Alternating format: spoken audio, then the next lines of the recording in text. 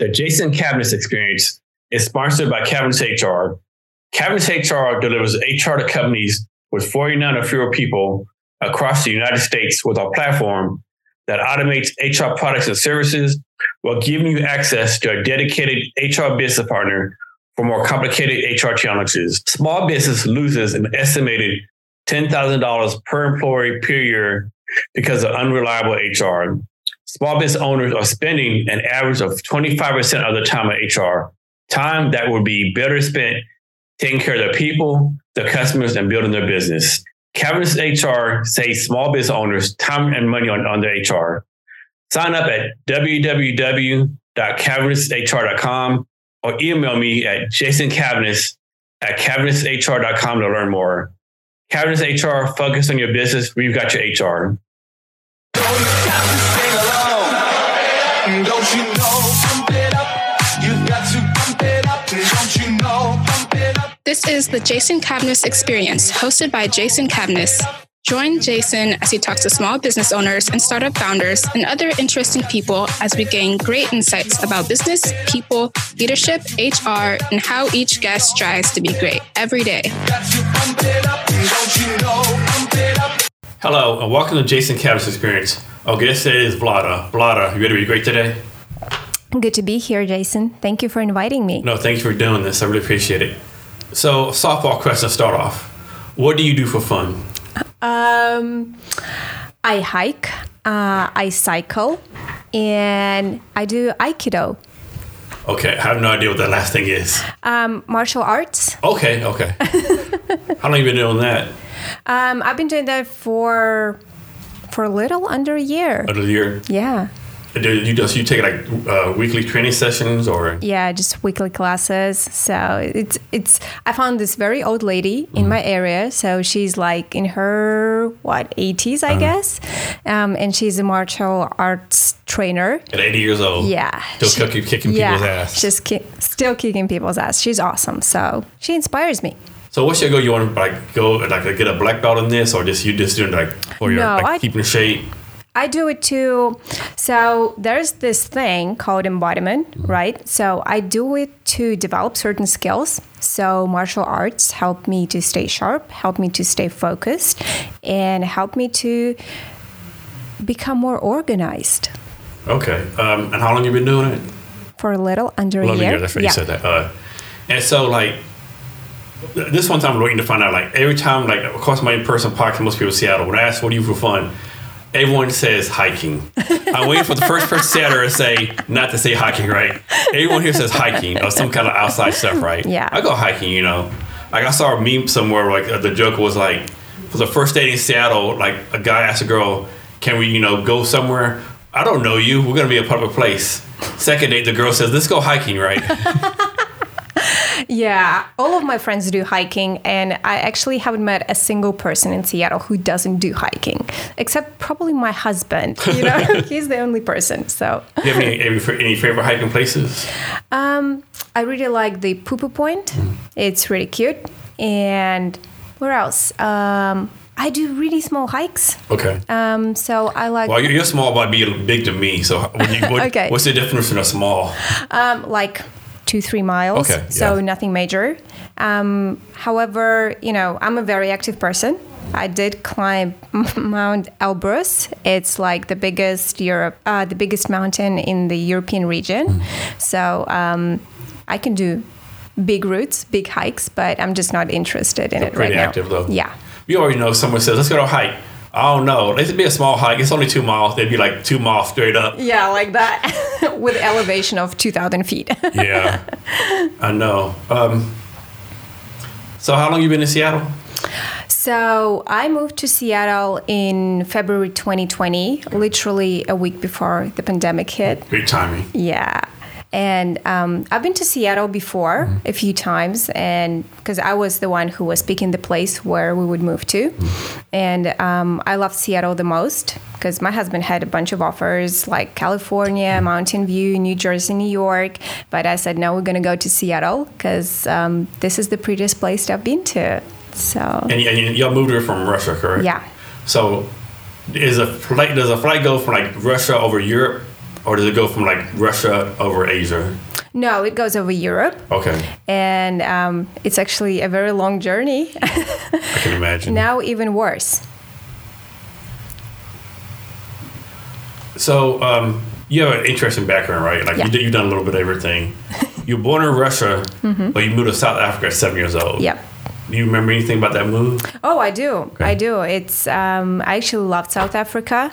It's one of the most beautiful places I've ever been to. I'm guessing because your parents got a job there or something like that. Yeah. Well, the reason is, it was in the early 90s when my parents moved to South Africa.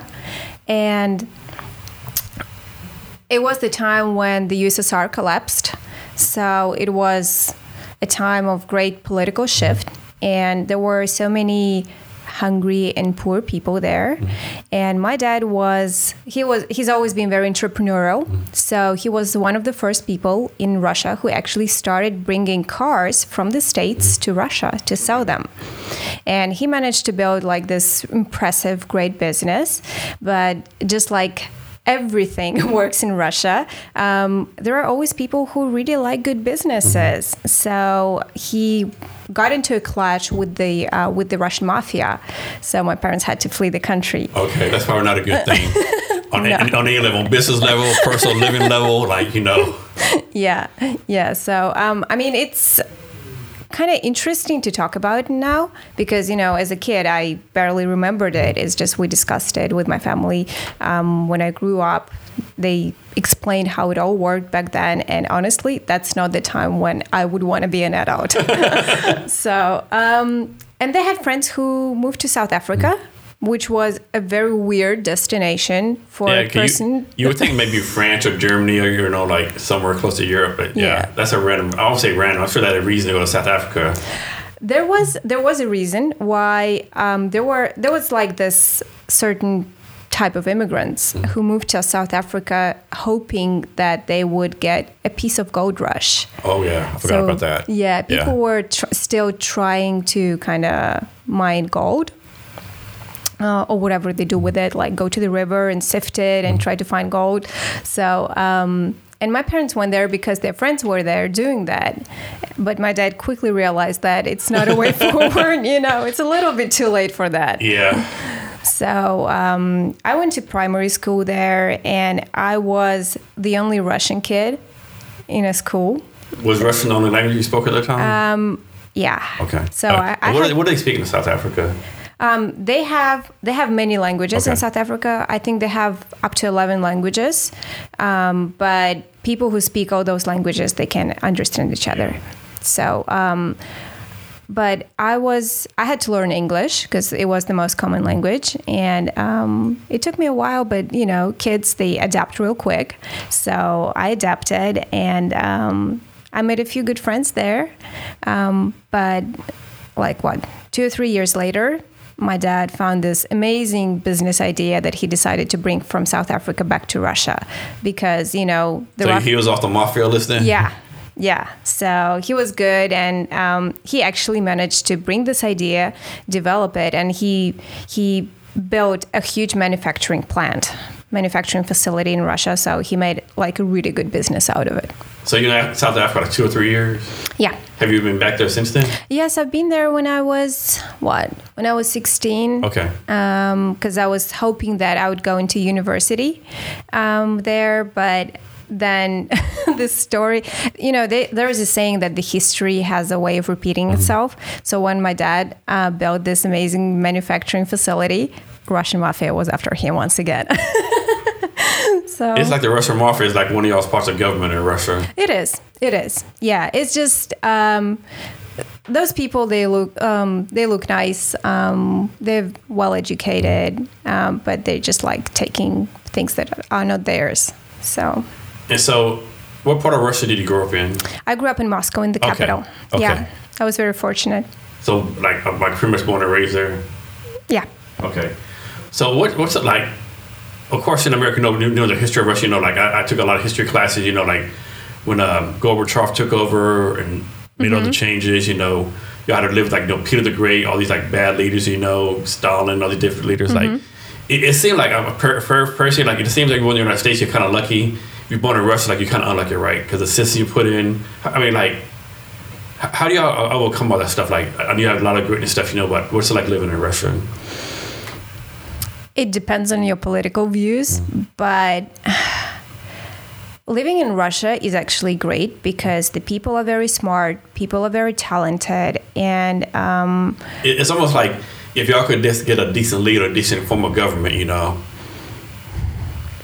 It's not that simple. Okay, so we've had a lot of debate about this, especially after the war started, and I think even a decent leader would not be able to solve all the problems of the Russian people because, just like you mentioned, Stalin, Peter the Great, there was this tendency for the Russian people to be oppressed by bad leaders.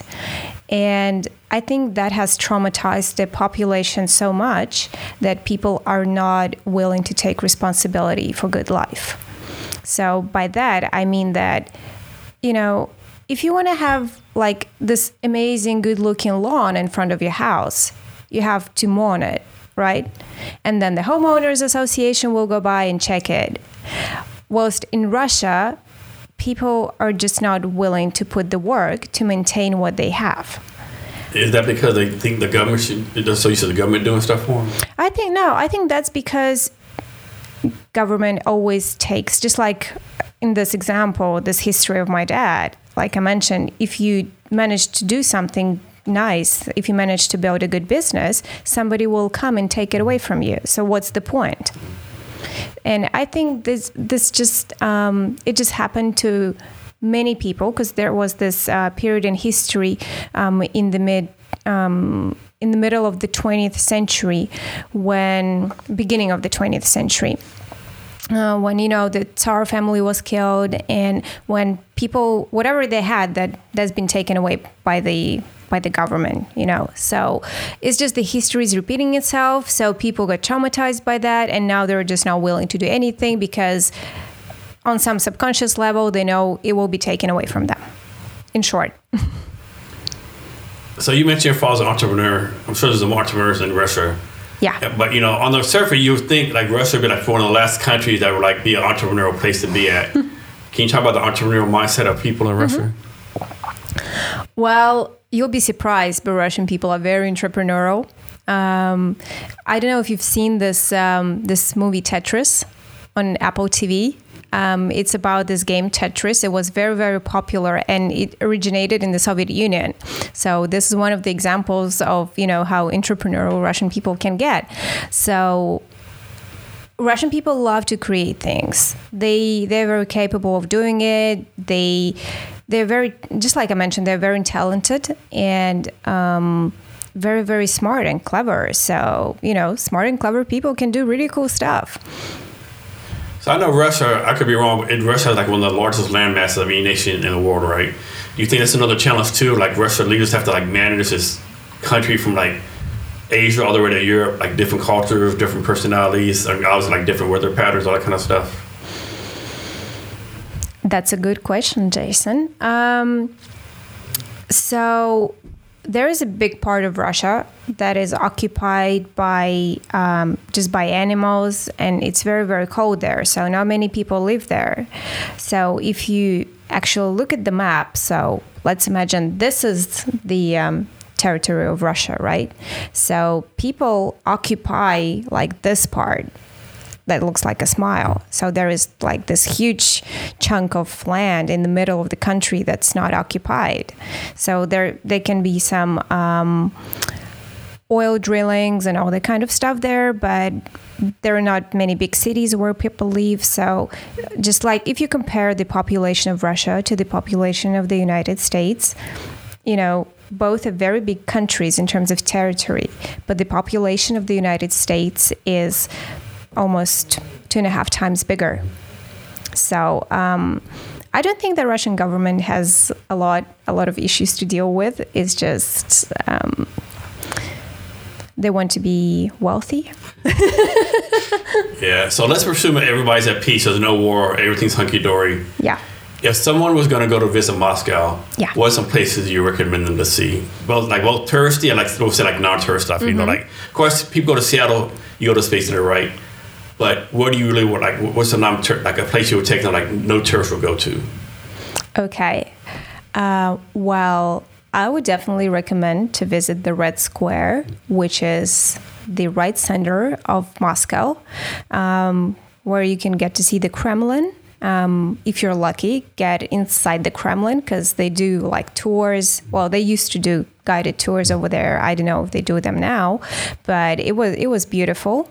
And I would highly recommend going just to Russian restaurants, not specifically that serve Russian cuisine, but just in general Russian restaurants because they are so good. The food is delicious. I think Russian chefs are probably among the best chefs in the world right now because there's been a huge rise of cooking experts. So it's just the interiors of the restaurants are amazing. The food is delicious. So that's like number one.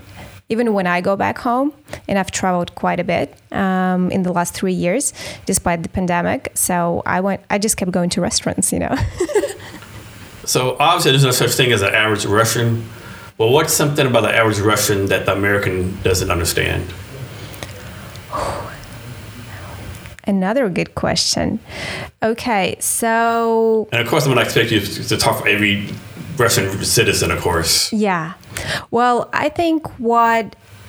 Not just only, you know, an average American would not understand, but a lot of people from well-developed countries probably would not understand, is the way how Russians rely on luck. And in Russian language, there is a word that says avos. And I've been trying to find an alternative, a synonym in English language, so I could explain it to English-speaking people. But there is no such thing. So I think luck is probably the best term. So that by that I mean that people are hoping that whether they put the effort or they do not put the effort, things will somehow work out. So, random question. Do Russians really drink that much vodka like we see on American TV, or is that just a stereotype? It depends where. So an average Russian does consume vodka. It's a national drink. People love it. I think it's more popular in the poorer communities. And given that there is a big chunk of Russian population that's very poor, so it is a very popular drink. And do you drink vodka too? Used to. Used to, okay. All right. Well, do you have a favorite brand name you used to drink? Yeah, like Finland. Okay. You like that one? Yeah. Is there like a Russian brand vodka? There are so many. There are so many, like Smirnoff used to be Smirnoff, Russian. that's right. Okay. So I forgot about them. There was, I'm not sure if Absolute is a Russian vodka. I think they're Swedish. I think they're Swedish. I think so too. What else? Well, there are some brands that are like Seven Lakes. They're not exported into anywhere in the world, but they're very popular in Russia. So if someone wants to, like, I don't know, take a visit, someone who lives in Moscow, they won't go visit Paris. Can they drive there? Or everything's flights from Russia to Europe? Is it possible to drive? I'm sure it'd be like a long hell of a drive, but it was possible before the war. There was actually even a train going from Moscow to Paris, so you could get a train. I don't know how many hours it would take, like probably not even an overnight, maybe 3 or 4 days by train from Moscow to Paris. But I had a lot of friends who used to drive across Europe from Moscow. But now, because of the war, I would not recommend it. Yeah. And last time you've been to Russia was back in 2020, right? No, it was actually in it was last year. Last year? Okay. Yeah. All right.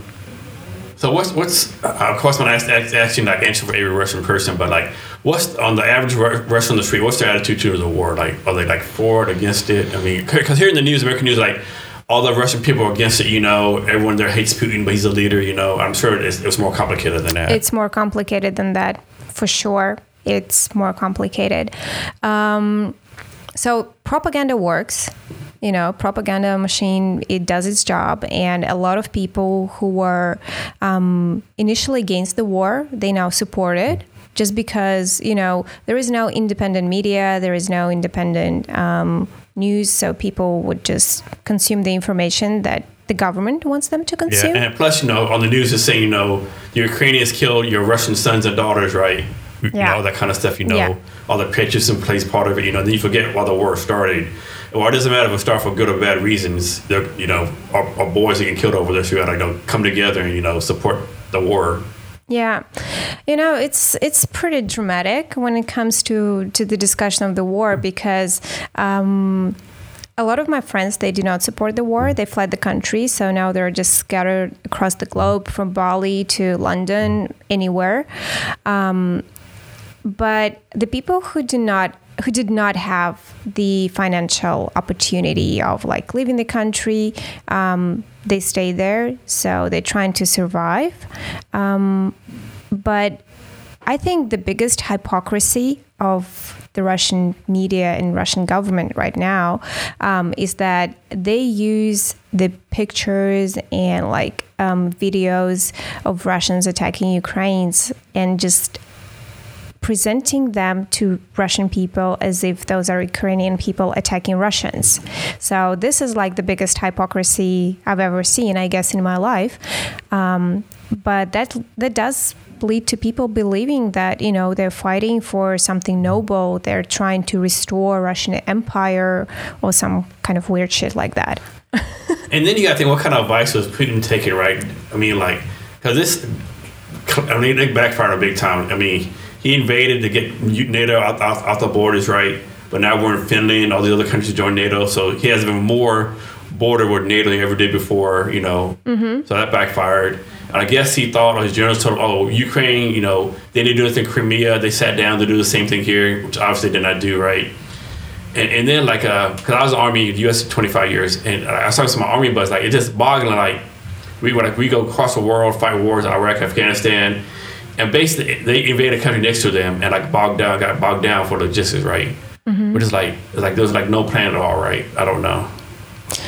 Well, there was a plan, and a lot of media just mentioned that. I think there were a few articles in New York Times and Washington Post about Putin's initial plan. Just like you mentioned, they hoped that, they would just go there, they would just go into Kiev just like they went to Crimea, and they would just succeed. But that's not how it worked. So everything just went to pieces, and that's how the complications started. Yeah, but I don't know what's the reason behind it, why they thought that Ukraine would not fight back. It appears to me that somebody is growing old and just living in his own delusional world. Yeah, and I think this might have played a factor too. The current president of Ukraine, Zelensky, I think, he was like a freaking comedian, right? No political experience. So they probably, this comedian's in office. He doesn't know what to do. We're just, to go to punk him, right? And he showed up for the moment, right? You could say Ukraine. I know a lot of people say Ukraine's what's the word before? Corrupt country, that kind of stuff, Zelensky won on a joke, whatever. But he stepped up, right? He's been a real leader since all this happened. I think they definitely overestimated him, I think. For sure. Yeah, I think Zelensky is a great politician and a great person. So, because he stepped up for his people. So, and he kind of showed that he's not there just for the power or the money or anything. He's just there to protect the country. But I guess just like with any leader, there are people who are against him, people who are supporting him. But in my personal view, what he's doing is just amazing. Yeah. Of course, you're not a politician or an army person, right? But what do you see? Do you think this war is ever going to end, or do you think it's going to keep on going for a long time? Because I know Putin's not going to back down, I don't think, as long as he's in power. And of course, Zelensky, he can't back down because he's getting all this money from the United States and NATO to support him, right? So that seems like what a stalemate. I know, and then you see all the stuff Russia's doing, all the the accusations against them of war crimes and stuff, phosphorus bombings.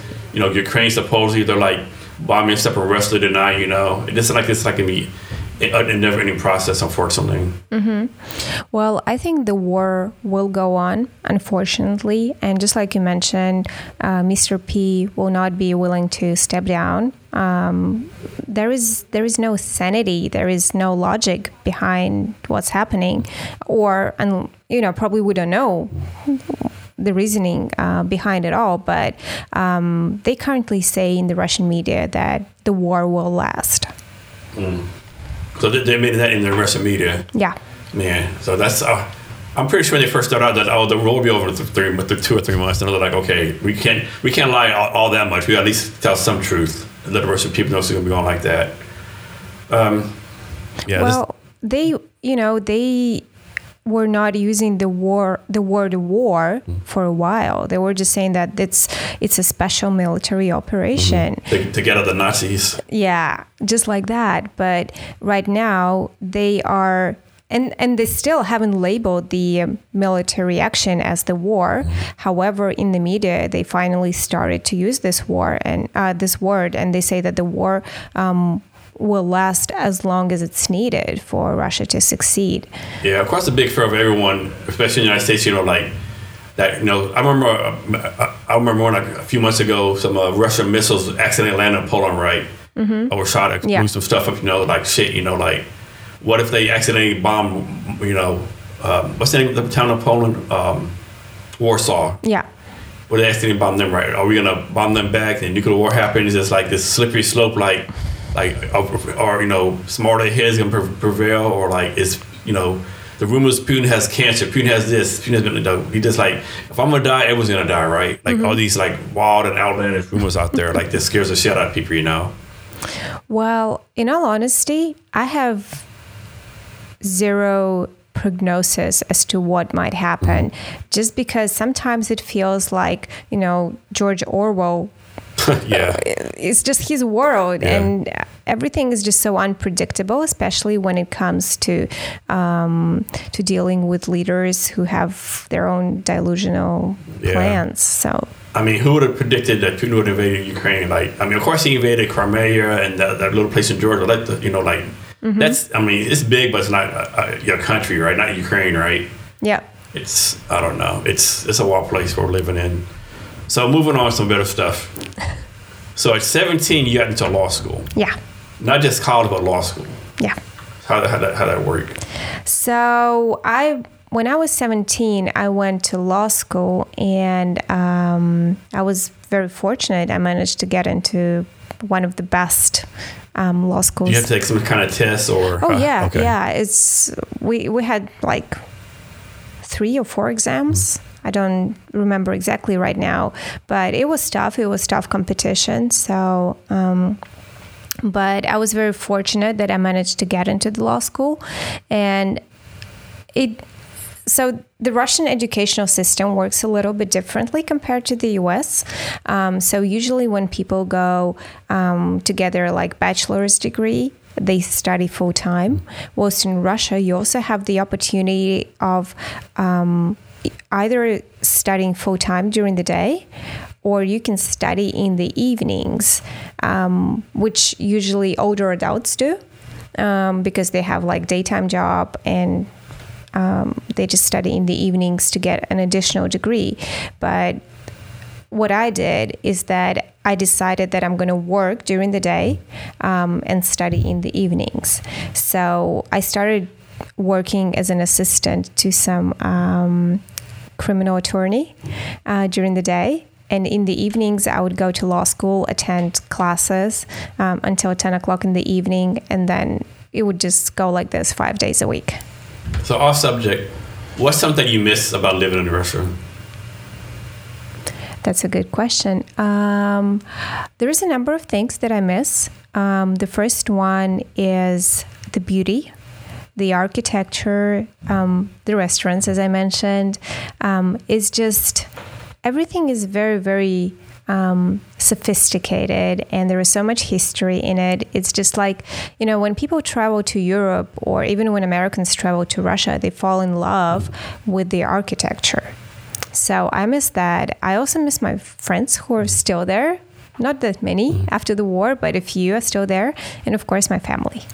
So, do you have like dual citizenship with us in Russia? No. So I have my green card, and I will be eligible for my U.S. passport in 3 years. Okay. And so the war going on, or like you still go to fly to Russia if you want to, or you have to like put a process in? No, so far the borders in Russia they're open. They're still open, so that's a good thing. So I can. So technically, anyone can still fly in there and visit. Yeah, I can do that. It's just the journey takes about 25 hours one way. Yeah, and that's probably not counting the layovers. Yeah. Yeah. So you're in law school, and you decide, fuck law school, I'm dropping out. Yeah. So how, like in Russia, education, like, do you have to pay for that yourself? The government pays for it? Were your parents paying for it, the education? So there are a few options. So if you're like really, really smart, then the government can pay for you. But it's also a very it's a corrupted system. Yeah. So when they say that the government is paying for you, that usually means that you would have. So in order for the government to pay for you, you need to get certain grades to be accepted, So, but in order to get those grades, you'll probably have to bribe the people who are checking your papers. So it's a little bit complicated. In my case, my parents were initially paying for my law school, but after I dropped out, and then I returned to law school later, I was just paying for it myself. So when you dropped out, your parents were paying for it? Yeah. Well, they're like, what are you doing? You're wasting all our money. Yep. Have you lost your mind? Yep. They were horrified, honestly, and because it was their dream that I would become a lawyer, a well-respected lawyer, because they thought that, they kept telling me from the age when I was 6 that I would make a great lawyer. So, and so when they received the letter that I dropped out from law school, they were just heartbroken. Yeah. So what made you decide to drop out? Because you had been there for 3 years, right? I've been there for 2 years. 2 years? Yeah. Were you halfway through, almost finished? No. So when you do your studies in the evening, the whole process of getting your bachelor degree takes a little longer. Instead of 4 years, it takes 6. Okay. So I did 30%? Yeah. I actually, I was 18 years old. I was working for a company called Clifford Chance, which was a very well-reputed law firm. They had one of their offices in Moscow, so I was working there. It was a non-legal position. It was a position in operations. I loved it, but I fell in love with a guy from London. So I managed to get transferred by Clifford Chance from Moscow to their London office. That was all. I dropped out because I fell in love with some guy. And there you're doing project management? Yeah. Okay. I was there an analyst in the project management office. And how long do you live in London? I stayed there for a year. A year? Yeah. I love the city. I love the country. I only have really warm memories about this country, this place. But I just felt really homesick. Okay. Then you would move back? Yeah, and I moved back. With the guy? You left the guy in London? I love the guy, yeah. Yeah. It was a very interesting experience, It just showed how brave and stupid at the same time I was. Yeah. I think everyone who's young has a story like that where did something like craziness. So you went to Russia and you went back to law school. Yeah. Were you able to just walk back in? You had to reapply again and do the whole process? Yeah, I had to reapply, but it was easier than the initial exam because, they knew me. They knew that I had some sort of background. I did my studies, so they accepted me, and I just dedicated another 4 years and got my degree finally. So you became a corporate lawyer. Yeah. So what exactly is a corporate lawyer? Because corporate lawyers big business, all these rules and regulations. What actually does a corporate lawyer do? So in Russia, a corporate lawyer does anything that a company has to deal with. So there is a bunch of issues, starting with HR, when you have to hire and fire people. So I had to know everything about that. To regulations like how to establish a company, how to do taxes and all that kind of stuff. So literally anything. But in between, there was also that bit that I actually learned at the job, because I was working for big pharmaceutical companies and they have their own specifics like compliance and all that kind of stuff. So a corporate lawyer is a person who knows it all. So can you still practice law in Russia? Yeah. Can you practice law here? No. No. There's no reciprocity, whatever it's called? No, there is not. But when I first talked to my husband about moving to the States, and it was his idea, I was thinking that maybe I should continue my legal practice here. And I applied to, I went to get my master's degree in law here. That would allow me to kind of begin the reciprocity process, but it's a very complicated process. I can imagine. So I was accepted into UCLA, Berkeley. Those are pretty big name schools. Yeah, and I was very fortunate because some of them also offered to pay for my tuition, so I was very lucky. But I accepted the offer from UCLA. Okay. And I, literally 2 months before the program started, I just started looking through the textbooks and I realized that I was fed up. And I said, okay, I can't do this. I don't want to be a lawyer anymore. Yeah. That's something I never really understood about the United States. Like, you'll take someone like whatever country it is in the world, right? Whether it be a doctor, lawyer, or plumber. It's like, we don't accept their stuff in the other country, right? Oh, you got to train over again. Like it's like, dude, he's been like a plumber in, Saudi Arabia 20 years, right? Yeah. A pipe's a pipe, right? Like, yeah. But he can't be a plumber, do all this other stuff over again. The education system's level. And if it's lower, it's like we need some kind of credit, right? Mm-hmm. But I guess we don't. Well, you don't. That's a shame. But I think it's only fair in relation to the jobs that affect people's rights, like being a lawyer, or when it comes to medicine. Yeah. Just because they are, in my mind, very, very important areas that can influence one's life. People should actually get trained in the US for that. So what were some pros and cons of being a corporate lawyer? Good salary is always a pro. I loved people that I got to work with because they were very smart, very well educated, well traveled, just like people who had genuine interest in life. So that was a big pro for me. I also got to travel a lot for business because I used to work, despite the fact that I was based in Russia, I got to travel. I got a lot of business trips and I went to like Sweden, United States, Italy, just a lot of countries in Europe. And that was great. And what are the cons? It's a lot of responsibility. And I think that was one of the things that actually led to my burnout, just because the level of responsibility was so high. And especially if you work on an understaffed team and you just have a lot of job to do, and especially in the field when you have to deal with people's health, that just puts a toll on you, takes a toll on you. So your father's a big entrepreneur. Yeah. And then in 2018, you got the entrepreneur book yourself. Mm-hmm. Was your father influencing that, or did something just came out by yourself? I think, well, my dad wanted me to be a lawyer. So when I told him that I want to become an entrepreneur, he was like, okay, that's understood and that would fit you well. But he still wanted to see me as a lawyer.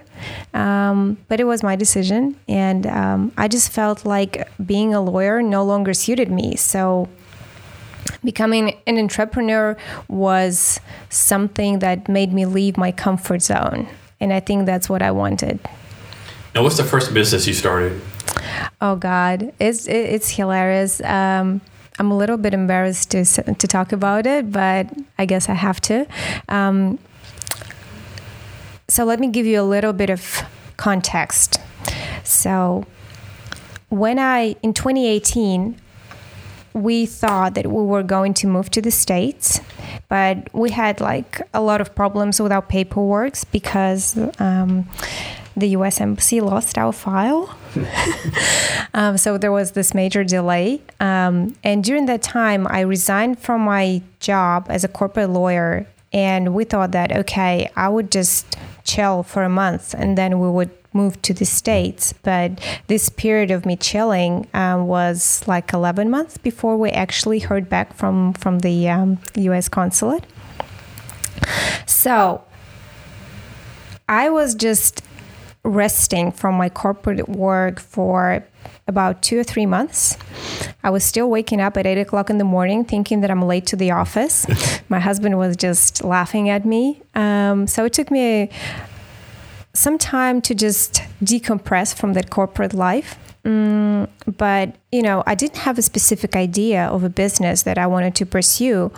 But at some moment, I was spending a lot of time on Instagram, and I came across a makeup artist on Instagram. She was a Russian makeup artist. She was doing like pretty good makeup looks. And I had this weird idea. I told her, okay, what do you think if you create the look and I source the products and we just pack it all together? You do a video of how to apply the makeup. I get all the products needed to create this look, and we will be just selling this bundle. She loved it. We did it. I think we did like 2 or 3 looks like this. So it was a video tutorial, and a set of products needed to recreate the look. And then you had your second business. Yes. And then I got my second business. So they kind of overlapped. I was still doing my first business when we came across the idea. And you're doing this in Russia, correct? Yeah. Okay. Yeah. But the idea of the second business came to me and my husband when we were traveling to Dubai. We found some sponges that were produced by a brand called Spongel. And we kind of reached out to the founder, and she's based in LA. An amazing lady. She agreed, and she gave us the exclusive distribution rights for Russia. So we started selling her products in Russia. Yeah. So real fast, go back to like the people losing your paperwork, right, for 11 months. That's something a lot of people in the United States realize, because we have this so-called border crisis. Mexico and Texas, all those places, like all the people come over, and people will say, "Oh, they should do it legally, right?" Well, like they're trying to take care of their family now. Like, they're trying to come to America now to have a better life. They don't have 11 months to wait, right? I don't think people really realize that. Oh, do it the right way. Well, true, that's how we work in a perfect world. But like, if you're coming from Honduras, Guatemala, all this crime and stuff, or the case would be, or you want to move from another country, I mean, you don't have time to wait, right? That's true. That's a very fair comment, but I guess we cannot influence it in any way. Yeah. Even in our case, it actually took us way longer than 11 months because there is this whole process of how you become eligible to apply for a work visa. Yeah. So you have to work for a company for at least a year. Yeah. And then if the company is eligible or they have like offices in the United States, they can transfer you. So you have this initial period of a year waiting to become eligible for transfer. Then you submit your documents to the consulate, and then it can take... Yeah, and then people don't realize like there's quotas for each country, right? We only like send them a people of like 150,000 Russians, 85,000 people from Iraq, 50,000 people. There's those quotas, right? And usually, the day they set the quota out, like polls, like we're gonna let in 75,000 people from South Africa. They're like quotas filled up for the same day, right? Yep. I mean, there's a backlog of people trying to get in the United States. Absolutely. Yeah. So what made y'all decide to come to the United States? Well, it's very funny because, my parents used to live in the United States. Have they been here to visit y'all yet? No. Okay. It's just the relationship between the country, between our countries keeps getting worse. Yeah. So it's just becoming way tougher to get a visa, even just a tourist visa. So my parents just really not willing to take the effort. And I understand it, it's just you have to travel to another country to apply for a tourist visa. Yeah. It's just And so does it much make work. it any, so were you being here, does it make it any easier? No. Okay. Nope. I even have friends here. So they're just like me. They're Russians on a green card, and their families are in Russia.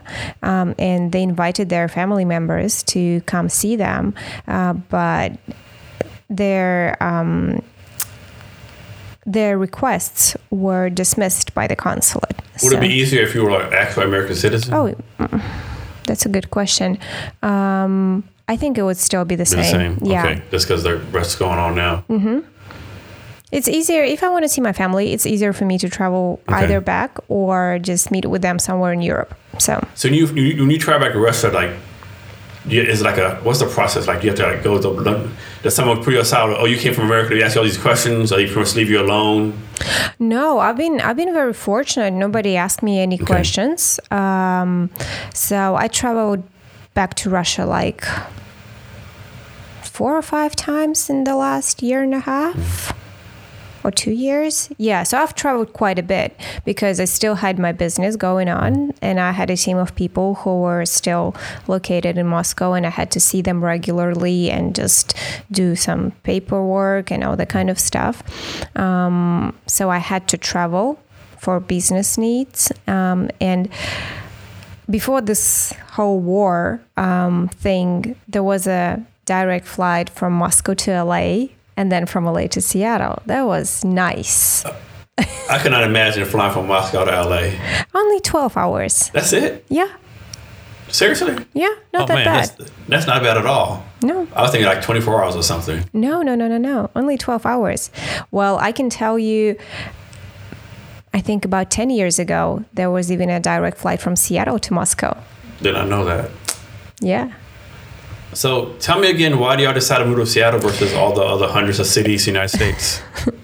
Yeah, right. Okay, so I got to travel to a number of cities when I used to work for one of the pharmaceutical companies. So I got to see different places in America.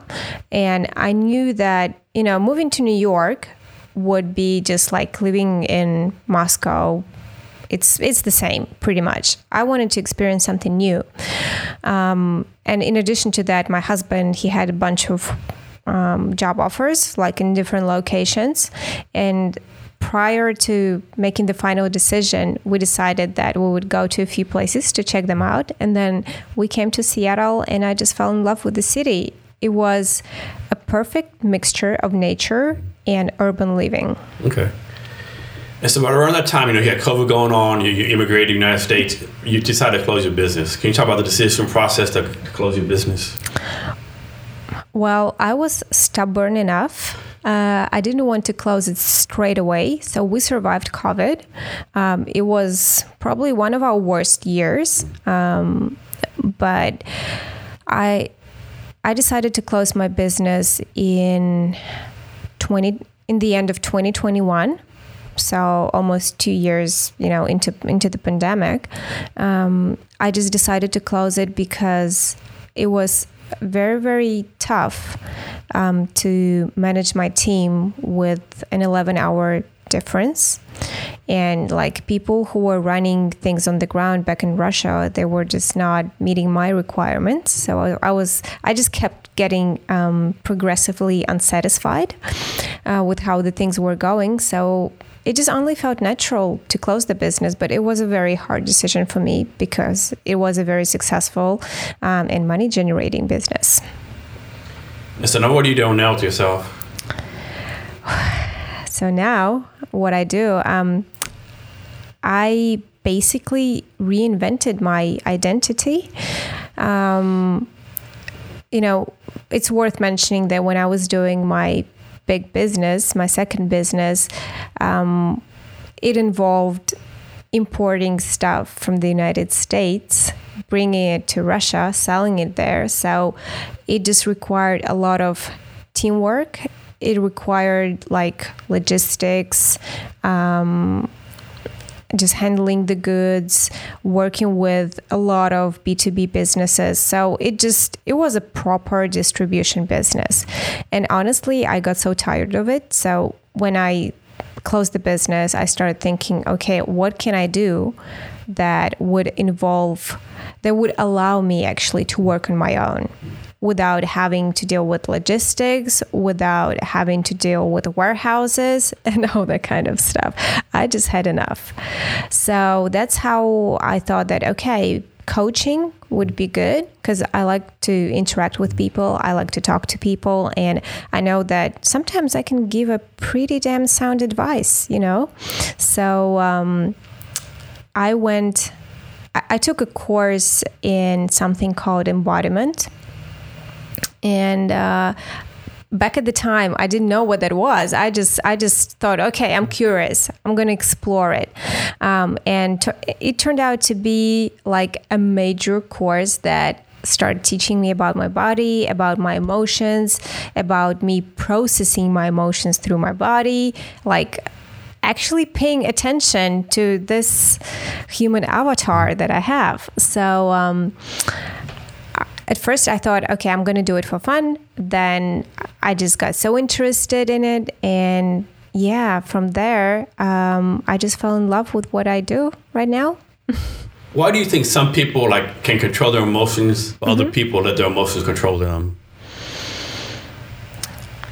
That's a very good question. I think it relates to our upbringing on one hand, because this is, just like with meditation, a lot of people try to meditate, but it doesn't work for them because they cannot sit down and just calm their mind for a minute. And what's it called? I think it's called monkey mind takes over. You try to meditate and all these thoughts come in your mind, I'm trying to meditate here, and all this random things come in your mind. And people, I have trouble with that too, trying to close that off. Yeah, so it's kind of a good example of why some people cannot take control over their emotions. Imagine if we were taught to meditate as kids, and by our age right now, we would be just great meditators and we would know how to do it. We would have acquired a skill. And with controlling emotions, it's the same. We were not taught what kind of emotions we experience. We were not taught how to dissect those emotions, how to label them, how to understand them. So it eventually led to emotions controlling us and us not clearly realizing what's happening. So I think it's a skill. So here's a question for you. So I think all of us, we have thoughts on our mind, we know not to say out loud, right? You're this negative thoughts, you should not say out loud, right? Well, let's suppose whatever you thought you had to say, right? Mm-hmm. Do you think that'd make the world a better place or worse place? What do you say? Keep in mind, you say, someone has a suit on, that's an ugly ass dress you got on. Yeah, that's an ugly dress, or you know what, you're the worst person ever, or that kind of stuff. Because a lot of stuff, people have negative thoughts in their mind, right? They control them. Yeah. What if you thought you had to say no matter what? That's a tricky question. So it leads me to think about us repressing what we think, right? And whenever we repress what we think, it just leads to emotions being blocked in the body, which leads to certain dysregulation. So from physiological perspective, I think it would be healthier to tell someone that they have an ass ugly suit, but I mean, I understand from the social and cultural perspective, we would be just nuts. It might not be too good for you, from your physical perspective, Can you imagine a guy's married and the wife says, "How do you think she looks?" And you had to tell the truth and, "Oh, I think she's great." "Oh, she does she?" Be repercussions. Yeah. Well, I think on one hand, it's good to understand why you're not liking something, because there might be something you've had a previous experience that leads you to think that this thing is ugly, or there is a thing called healthy aggression, for instance. And I think it would be a good example to use it just to answer your question. So, when we go through our daily activities, we get to experience, we get to engage with certain triggers, right? Like it or not, it's just life. We are surrounded by so many people, so many things, so we get triggered. And it's only natural to get triggered. However, what happens is that when something triggers us, we, on one hand, just like I said, with emotions, we may not clearly understand what's happening in us at this moment. And it's easy for emotions to take control over us, but we know that those emotions are bad. They're labeled as bad. For instance, anger, in modern society, it is usually labeled as something like really bad, something that you're not supposed to be experiencing. You're supposed to always be nice. And it especially relates to women. Like women cannot be aggressive. Women should always be quiet and nice and polite, smiling. But still, this impulse, this aggressive impulse that comes as a response to the trigger, it doesn't go away. It's still there. So we repress it, and then eventually we kind of lose contact with our emotions because we don't want to experience like this aggression, and we repress it all. So, trying to make it all short, I think if people could understand what they're experiencing in the moment, that would give them a certain buffer to process their emotion. And even if you don't like something, not necessarily tell the person the truth, like that dress is ugly. Just kind of accept that, okay, I don't like this dress. Or maybe just use a sentence like, I would not use this dress, or just go and do something else. Just say, this is your choice. Whatever floats your boat, I accept it. It's not my choice, and do your own shit. Yeah. So why do you think sometimes you meet someone, you never met before, and instantly you have a connection, right? Mm-hmm. Instantly, man, the person all your life, you're instantly best friends. Other people are oh my God, I hate this person, instantly, right? Yeah. Why do you think we have those connections? I think it depends. Sometimes, we have the right not to like somebody. I know, I tell people I don't like so and so. Why not? I don't need a reason. I don't like him, right? Mm-hmm. You have to. Oh, you have to have a reason, because he's short, tall. What it could be. No, there's something about him I don't like. I can give you a real life example. So when I was going to my law school, during one of the classes, after one of the classes, one of my classmates that I've actually interacted with her before, she just came over to me and she said, "I hate you," and I was like, "Why? We've never even talked to each other before." Yeah, I don't know about being that bold. Oh, she was very bold, but even it was 17 years ago. I still remember, I can imagine. Yeah, I remember that too. Because it was so weird. She was not aggressive. She was just bold. She was expressing herself. And I said, okay, well, it's your right not to like me, but I've done zero things for you to dislike me. And she said, well, I cannot explain it. So you exist. You're breathing in my presence. Yeah. And it's actually very funny because as the years went on, we stayed in touch and she got to like me eventually. But still, that very moment. So, on one hand, maybe expressing the truth is a good thing because people will remember you. So. Yeah. At least you know what she stands for. Can you imagine she said, didn't tell you that she hated you, and you invited her to parties and hanging out, Yeah. And she was the other time, but in her mind, I don't know why I'm here for. Well, I guess it's a good thing. It was a reality check because I did ask her what specifically. She couldn't mention anything, but then eventually, sometime later, she came up with one thing that annoyed her. She said, whenever the teacher would ask us anything during the class, you were always ready to answer. Oh yeah, I know she hated you. Yeah, you're one of those types. Yeah. Yeah. I get it. Yeah. So. Yeah, but going back to your question, I don't know. I honestly don't know. I think maybe some when you meet someone, they just remind you of somebody who did some weird shit to you, or they remind you of a nasty person. So our subconscious can just work in funny ways. Yes. Next question, burnout. 2-part question. Like, what's your definition of burnout? And the second part, why do some people can low stress, they burn out, they freak out? Other people seem like they have no burnout meter. They can just go. So what is my definition of burnout?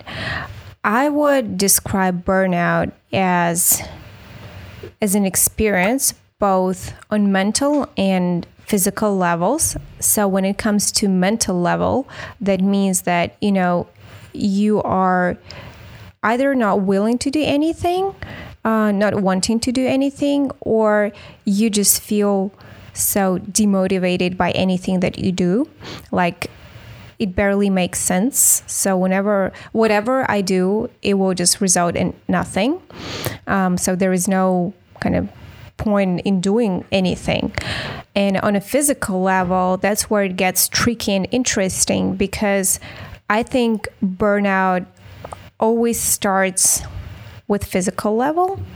And by that, I mean, we are getting very, very low on a number of physical resources, such as sleep, such as proper nutrition, such as rest.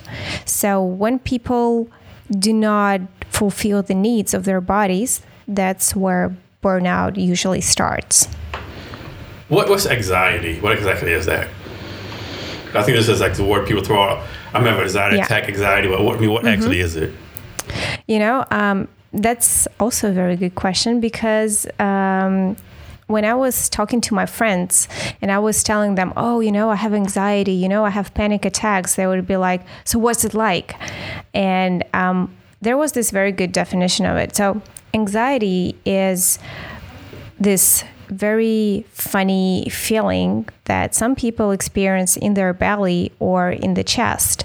And it's vibrating there, and it's making you feel unsettled, like something is not right, like something might go wrong. Like it puts you, it makes you feel very uneasy. So this is how I describe anxiety. And so panic attacks, they kind of stem from anxiety. It's like anxiety multiplied by 1,000,000. So it makes your heart race, like your heart is pounding, you become short of breath, you can get very sweaty, you can get cold. So yeah, that's what it's like. Can you predict when one's going to come on, or they just come on whenever they want to come on? So in my experience, back at the time when I was experiencing major panic attacks, they would just come on. But now, when I look back, I always realize that there was something that would either trigger them, or something that would gently lead to them. So they do not happen just because they happen. There is always something behind them. So now people say before they publicly speak, I get anxiety attack. Is that exactly an anxiety attack, or is this you being scared of doing public speaking? Are they one the same or different things? They are different things, because sometimes you can just have this feeling of uneasiness, feel like, you're sweating a little bit, feeling like you're getting worried. What if you forget what you wanted to say, etc. And that's one way. But some people, they can get so anxious that this anxiety, instead of being a healthy anxiety that would lead you to kind of increased performance, that would stimulate you to become more focused, to get yourself together, that can actually get out of control and lead you to have a panic attack. So that's when you cannot understand what you're doing. Your body is doing things on its own, and you're just feel a little bit insane at this moment. So I think what the majority of people get to experience is the first option. So is this totally a mental thing, physical thing, a combination? It's both. Okay. Yeah, it's always both. Okay. So what is a highly sensitive person? My favorite. Okay, so the concept of highly sensitive person became known about 10, 12 years ago. So this is a person who has a very sensitive nervous system. According to research, 30% of world's population they have sensitive nervous systems. So there is a gene. And there's a test people take to figure this out? Well, there is a test. Yes, there is a test that usually consists of questions like, do you like art? Do you feel overwhelmed when you watch it? Is it like a blood test you can take? No. Okay. It's usually like a paper test. Yeah, it lies more in the psychological realm rather than in blood testing. Okay, and it's like, you might know this, but it's like this test is like does it show like more men are sensitive versus females, or geographic area or ethnic background? No, it can be anyone. Okay. But usually people are prone to it if their parents were highly sensitive. So it's like genetically. Okay, so genetics plays. Yeah, genetic. Yeah, stuff. And like, you have to know like what percentage of the world? 30%. 30%. Okay. 30%. And so, what's the pros and cons of being a highly sensitive person?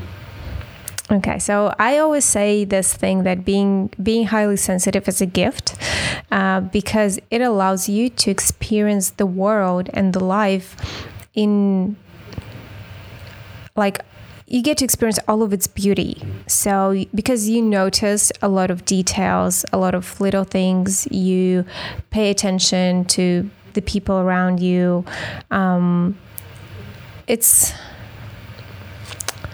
It kind of gives you the opportunity. It gives you an additional lens as to how you see the world. And you get to appreciate music, fine art, like good food, and all that kind of stuff. And you're also usually very good at noticing small details. That's why people with sensitive nervous system make good lawyers, just because, they can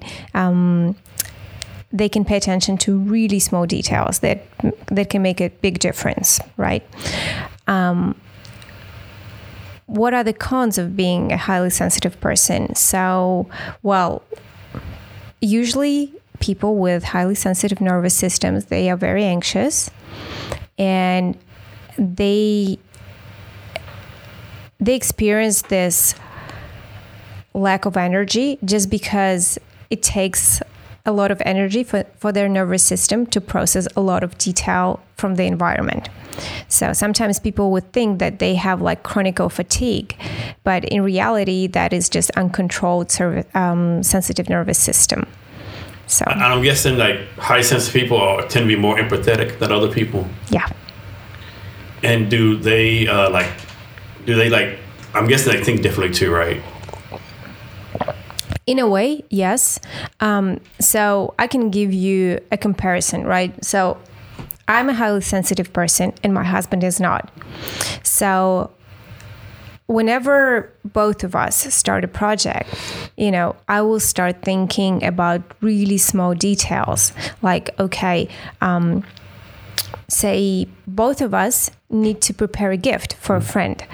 I will think about the color of the packaging, the ribbon that I want to buy, like how long the present will last, and like all of the details. And my husband is like, okay, I need to buy one thing and just get somebody to wrap it up, So that's the difference. Yeah. So talk about breath work. What is breath work? Oh, this is my favorite. Okay, so breath work is becoming very, very popular. However, it's been around for thousands of years. People who do yoga, they're very familiar with pranayamas, like breathing techniques and all that kind of stuff.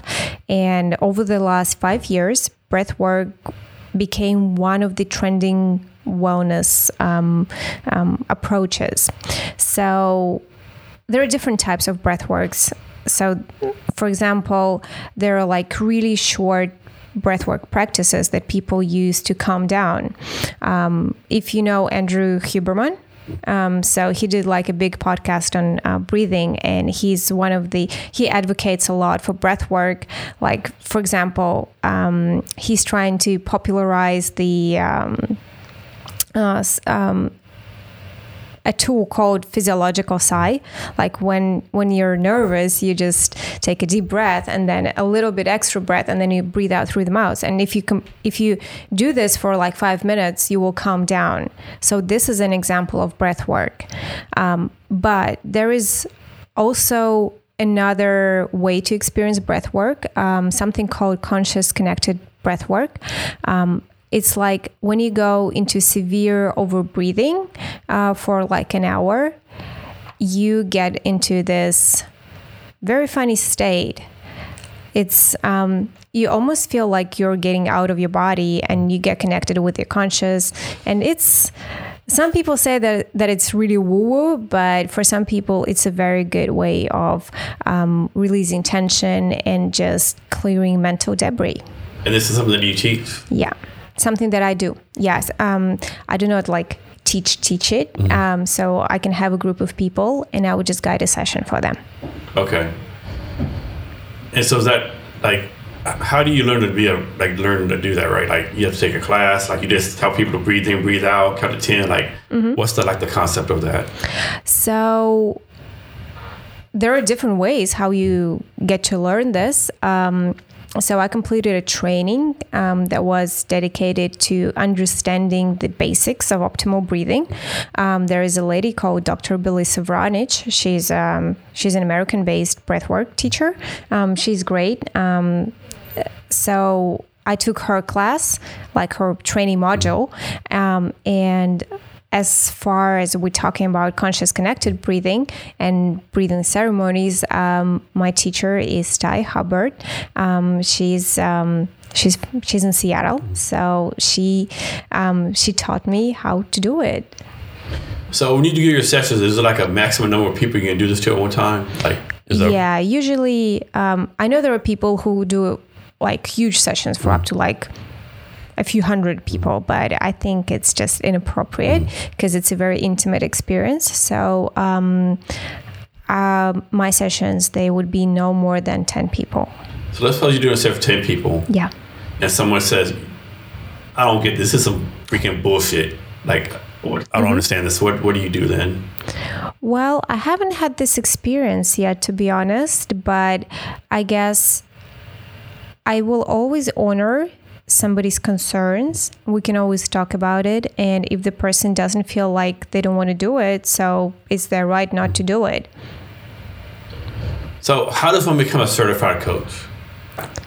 Through training, through hours and hours and hours of training, and also personal practice. So how do you is there certification through some kind of program or? Well, so I'm a certified embodiment coach. So I did a 6-month training program. So how it works, you usually go to classes that happen online once a week. Then you have a peer group where you would meet once a week with your peers.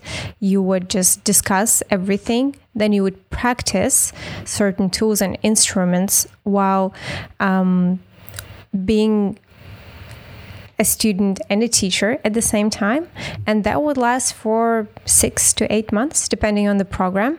And then you have like a final exam when you do a recording of how you use your tools. And then our teachers, they would just look at it and see if you're a good fit, if you can actually do what you're supposed to be doing. And then you get your certification. So you talk about the test for highly sensitive people. Yeah. Can you be highly sensitive like today, take the test like 5 years later and not be highly sensitive anymore? I don't think it's going to work this way. I know that, our states, like our mood can change, and our physical state can change, but our genetic predisposition is not likely to change. So if I like good music, I will like it forever. If I like good food, I will like it forever. So if I don't like loud noises, there is no reason why I should, why they should start being okay tomorrow. So with the Myers-Briggs test, makes you like INFJ, different things. Do certain Myers-Briggs personality tend to be highly sensitive versus other ones?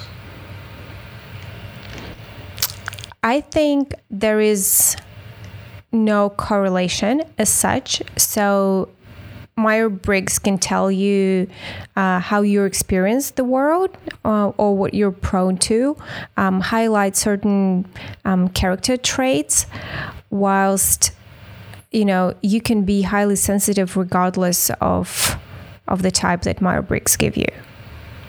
So talk about some of the tools you use to help highly sensitive people navigate the world. Okay, so it's a journey. What I always say is that being a highly sensitive person means that you need to honor the requirements of your nervous system. By that, I mean you need to understand what your nervous system needs. And for some people, their nervous system might need an extra hour of sleep every day. For some people, that might need exercising a lot to just to keep the nervous system intact. So it's kind of understanding what your nervous system needs at the moment. On one hand, on another hand, when I say that being highly sensitive is a gift, I mean that some people work certain jobs that do not utilize this trait, but people are willing to do something that, they can get very creative. So, for instance, if you're a highly sensitive person with a deep sense of art appreciation, but you work, I don't know, at a manufacturing facility where you just assemble cars or do something like that, something like, I don't know, something very mechanical, right? But there is still this big creative part of you that needs to be released. So we can look and see what hobby we can find for this specific person to add to their life, so they could just start using this part of their creativity. Does it make sense? It makes sense. So how do you find your customers? Well, usually it's a word of mouth. And right now I've been working mainly with people within the immigrant community. And it's very funny because I've been working primarily with people who actually fled Russia because of the war. So the majority of my clients, they are in Turkey, they're in Serbia, so in countries that were very kind of friendly and willing to accept people who fled Russia. Yes. So off the subject, who are your mentors? Like, who's mentoring you right now? Mm-hmm.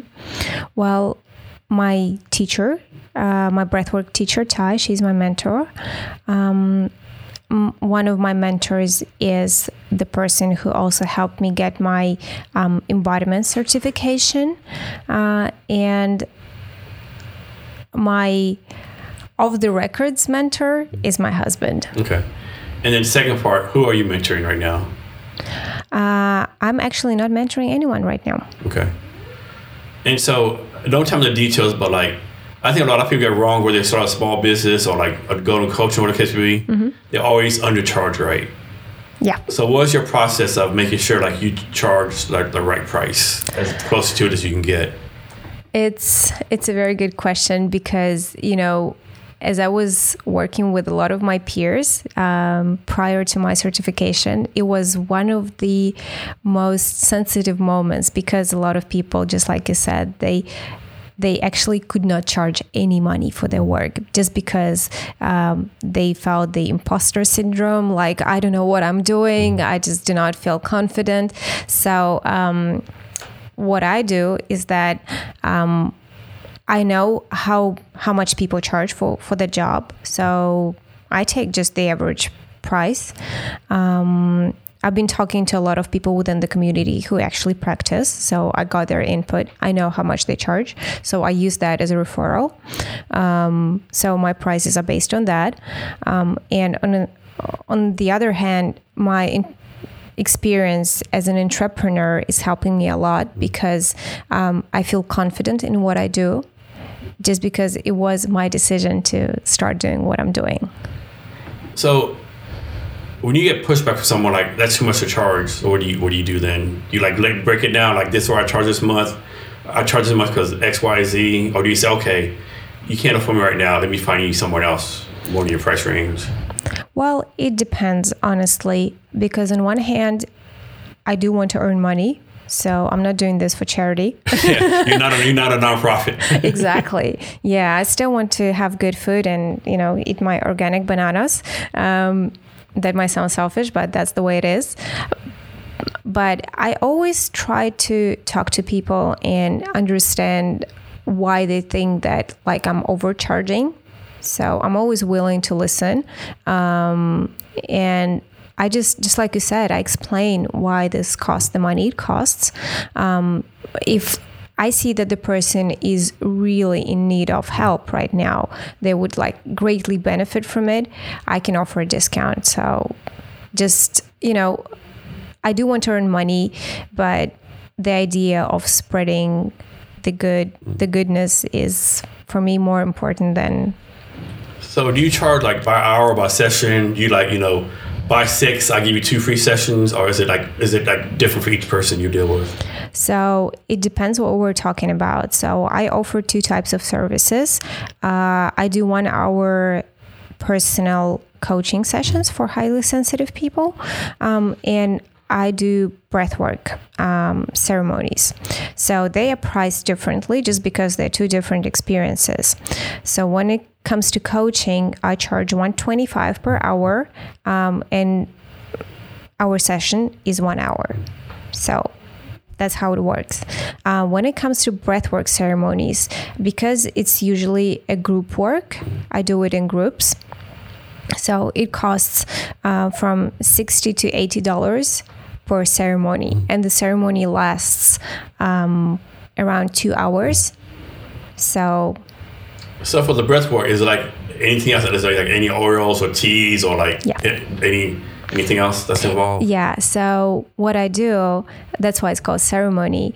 We get out together, we get to know each other, we get to set the intention as to why we're here, what led us here. So, people could clearly, once again, just. But these people, they never saw each other before, right? No, okay. They're just completely random people. Yeah. So my idea is to create a safe space so that people would be feeling okay to express themselves. We would have like this little introductory discussion, get to know each other. Then we would do the ceremony. And then after the actual breath work, we would just sit together and have some Chinese tea. Okay. All right.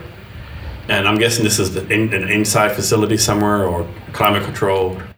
It depends, honestly, because I have this place that I rent by the hour in Ballard. So I do my breathwork ceremonies there. Okay. But if the client says, I want to have like a group session with my friends. And we have this place where we want you. I can go there and do it. It does not require any specific facilities. Okay. Yeah. All I need is just access to a good music player, some columns so that, the sound would just spread, and that's it. Okay. So who would be your perfect customer? My perfect customer is someone who is curious about themselves. Okay. So it can be a man, a woman usually of the age 25 and over. But I would say like the perfect customer is someone who's like over 40. Just because during that age, they become very curious about themselves because they've lived for quite a long amount of time, and they want to know themselves better. So what is mental health? Mental health is an area that everyone needs to pay attention to. But none of us do.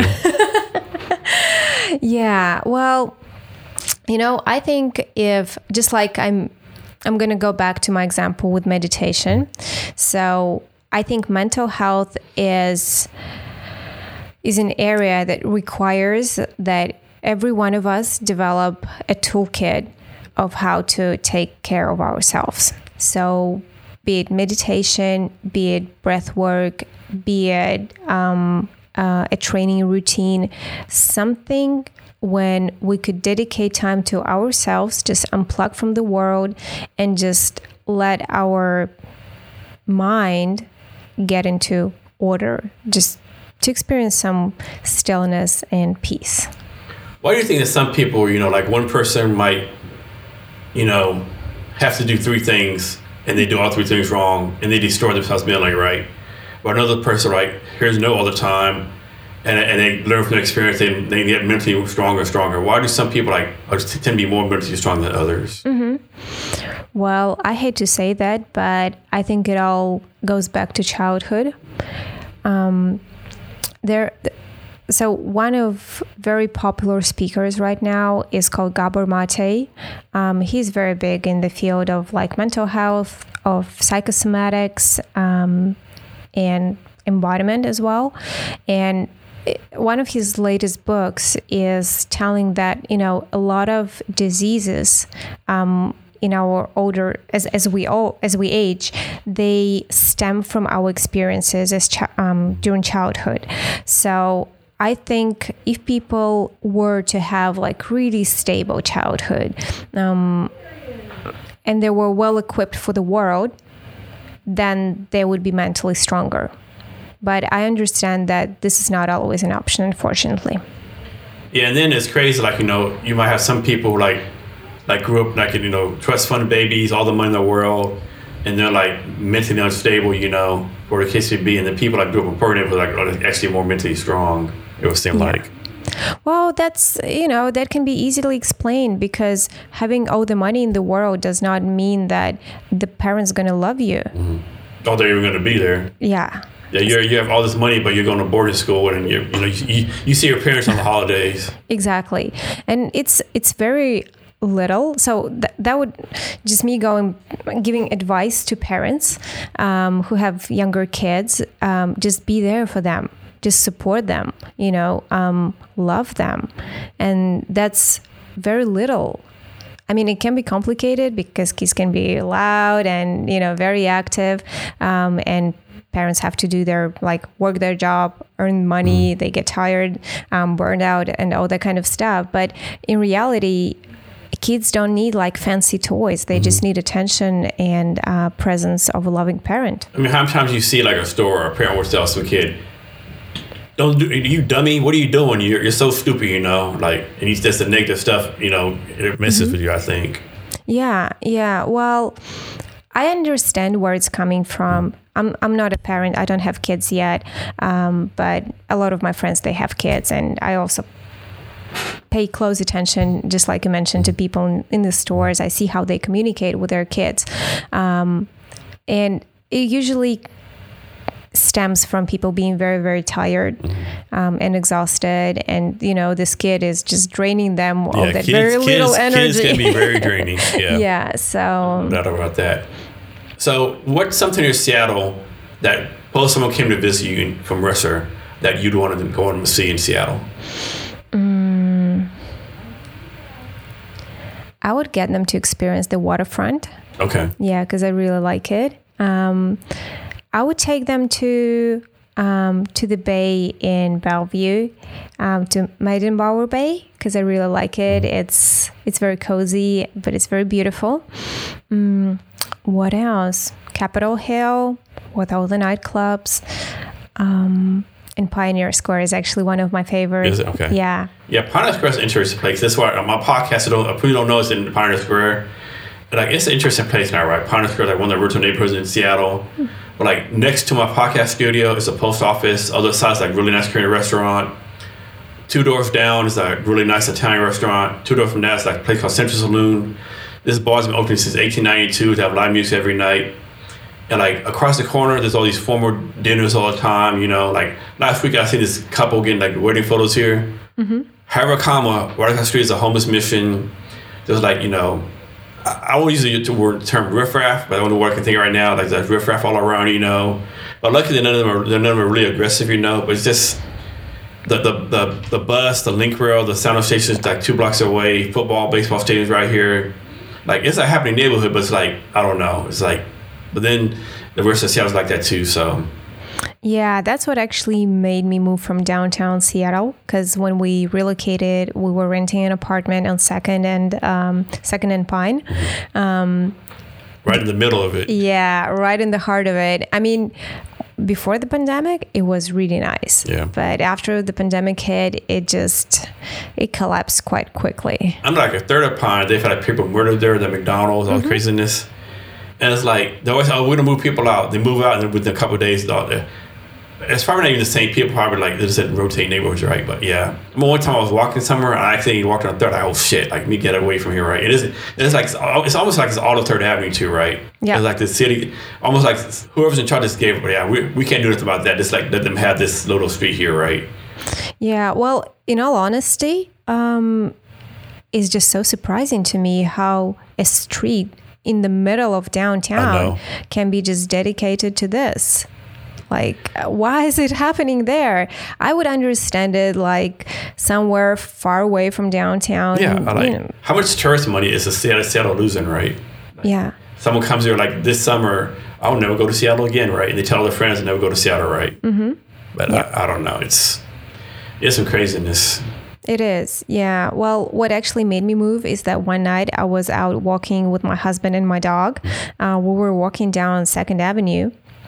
And 2 guys started chasing us. Yeah. So we just ran for dear life. Mm-hmm. Thank God the apartment was literally 2 blocks away, but we ran, So, but I think, honestly, Bruce Harrell did a good job over the last year. I mean, there are way less homeless people around. It's much better than it was. I wonder where those homeless people go. Where are they taking them? But yeah, I mean, I always think it's crazy. Like, Seattle has all the problems they have. Mm-hmm. Then you look at Bellevue. Bellevue has another problem, right? Like, is it like if you're homeless, Bellevue puts you in prison or something? Like, or they ship you out somewhere else? Like, how is it like the cities like not even 20 miles apart? Are so vastly different in the way they handle these situations? Well, that's because a lot of rich folks don't want homeless people walking around their turf. Yeah. I can tell you the story because I wanted to rent an apartment in Bellevue, and I was talking to the manager of the building, and she said, "Oh, we have all those nice facilities, and all this area is very nice. It's all connected to the mall and everywhere." I'm like, "Oh, perfect.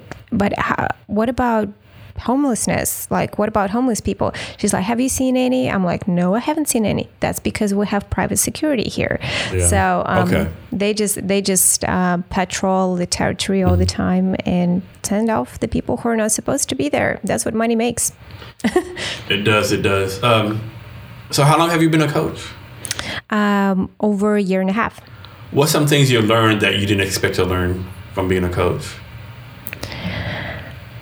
I learned a lot about being vulnerable, because when you work with people, you have to... So I became kind of... Every client that comes to me, when it comes to working with their nervous system, I have to create a safe space for them, because a lot of nervous system dysregulation stems from like childhood trauma, from different sources of trauma. So whenever we come to this topic of trauma, people need to feel safe and accepted. So I learned how to be more vulnerable and more accepting, less judgmental, and just I got to learn how to become a compassionate witness for the people around me. What's the most number of clients you can handle at one time? Per day, or just in general? Just in general. Yeah. Okay, so in terms of my resource, it usually comes to about 15, 20 clients. Okay. And when someone signs up for you to be the coach, like, of course, it's not 24/7 access, but they send a text message at 9 p.m. Hey, I'm having trouble with this. Like, what are your limitations on your clients? Well, I obviously do not expect them to text me at 9 o'clock, but I've had those. I had some occasions when one of my clients was having a breakdown. He was like on a boat in the middle of nowhere, and he texted me. Just like I said, being a compassionate witness, I do communicate with my clients, but if it's like a one-off thing, that's all right. But if it becomes systemic, then that's where I have to draw a line. So you charge by the hour. So is it like lawyer hours? Like lawyer works for 1 minute, they do the calculations. I work for 1 minute. It's like this amount of money, or is you have to work for the whole hour? We work the whole hour. Okay. Yeah. So it's just 60 minutes. Say we start at 9 o'clock in the morning, we finish at 10. Okay. So as far as coaching, so far, what's some things you like about it and don't like so much? I like that I get to meet different people, and sometimes, I get to experience the world through meeting different people. And what I like is that sometimes I can have like this very tough guy coming to my sessions, but he has a sensitive nervous system. So I like how the outside doesn't match the inside. And I get to meet people who do all sorts of stuff for work. So can be venture capitalists, can be radio hosts. It's like everyone is so different, and I can see the beauty in each person. So that's what I like the most. What about the difficulties is that whenever some people are more difficult to communicate with than the others, and some people are more they're more closed from the environment. So then do you say, hey, person, like I know you're closed up, but like you are paying me this money amount, right? Like, yeah, might be your best benefit financially, like, kind of open up more, Yeah, well, I always say that, I admire people who, despite them being so close, they still find the willingness to come to sessions. So this is what I admire. And if the person is not willing to open up, I just remind them that there was a reason why they came, why they decided to actually come to the sessions. So it helps. So what's your process of having a fire client? A fire client? Yeah, like a client is it not working out, like for the reason, like they're too demanding for you, or is this not a fit? How do you like it? Well, we usually do 1 or 2 sessions. We see if we fit, because sometimes, people may find me like too gentle or like too enveloping, like too protective. Some people say that, I'm perfect for them. That's what they lack in their life, and they want to find a coach that they can kind of rely upon. So different people seek different things. Whenever I used to have a couple of fire clients, and we did 2 sessions with each of them. I actually realized that I was not willing to work with them, and we just amicably parted our ways.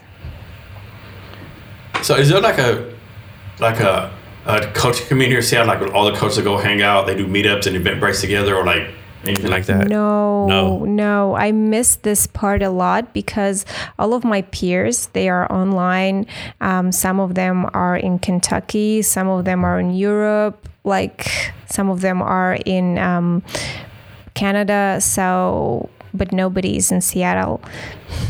So do you still consider yourself a coach or entrepreneur, or a combination of both? Both. Okay. Yeah. So what's some lessons you learned about being an entrepreneur? So being an entrepreneur requires leaving your comfort zone on a regular basis. And if you're willing to take off on that journey, you have to look after yourself. You have to have the resources and self-awareness as to what's happening with you in the process. That was one of the reasons, we met at Founders Institute. And that was one of the reasons why I decided to back off and not work on my project, because the project was great. It was a big dream of mine, but I realized that, okay, I do not have enough resource to pursue that project, to work on my practice and commit to my family. So I just realized that something has to be chopped off. So like there's like many different type of coaches, right? The coaches for personal life, business, et cetera, et cetera. And it's like anything else. There's all these marketing people, all these sales people, all these people trying to get your money, right? Yeah. What's your recommendation for people out there who want to get coached, but how to find a coach? Because like I get emails all the time on LinkedIn all the time. Hey, Jason, I'm so-and-so. I can increase your business work by 25,000%. All this outlandish claims, right? Like how does someone like actually find the coach that's good for them? I think just like with a good psychologist, if you're willing to go into therapy, or if you want to work with a coach, the first and the most important thing is that you have to like the person that you're going to work with. Because even if the person has all the regalia or they're super smart, but you don't like the way they talk, you don't like the way they look, and you have to pay money to be in session with this person, it's not going to work. It's just a matter of time. So that's one thing. The other thing is see if this person actually has experience with the kind of issue that you would like to address. So, and then just go with the flow, I guess. So back to imposter syndrome, like people don't realize everyone has imposter syndrome, right? Like yeah. People you don't realize, like I was talking to someone one time, like you have imposter syndrome, like you have all these accolades, all this stuff, like yeah. Why do you think everyone has this? Like, and it's like no one can defeat imposter syndrome, unfortunately. Okay. I think there are two reasons why people might experience that. One thing is, forgive me for saying that, childhood trauma. I think, when people as kids were trying new stuff and their parents would be like, oh, you don't want to do it, or you're not good at that. So that's why it kind of drains the people of will to do and try new things. So I think that's partly where the imposter syndrome is rooted in, on one hand. On another hand, people are doing something that they actually do not want to do. So, for instance, their friends say, "Oh, it's so cool to be a coach," and the person's like, "Okay, I'm gonna try. Maybe I'll make a great coach," and they realize that it's not actually, they're not doing that great. So that probably means that they should not be doing it. So, how do you take care of yourself? Oh my God, I'm embarrassed to say that, but I dedicate so much time to self-care. So I work out 3 to 4 times a week, and that's like taking care of me. That's one thing. Then I sleep a lot.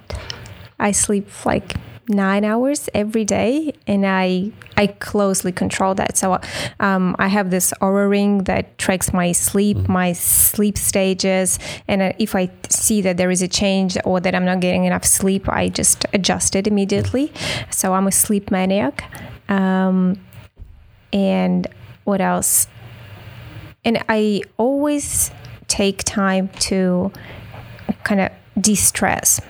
By that, I mean, if I realize that I'm getting revved up quite often, it means that I'm doing either something that I'm not supposed to be doing, something I'm not fit for, and then I just sit down, I analyze, and I just take a break from it. So what do you do? Like, I think all of us, like, we do our best, like I said, do self-care, whatever the case may be. What would you do? Like, you go a few days, oh crap, haven't worked out, haven't done this. Like, how do you get yourself back on track?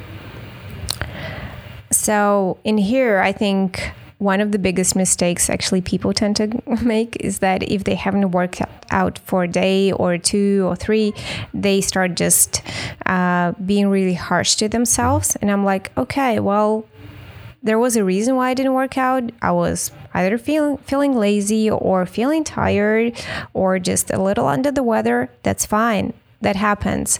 So if I realize that, okay, I'm in good shape to go and do a workout, even if I don't want to do like a full 1 hour workout, I'll go and do a 20-minute sesh.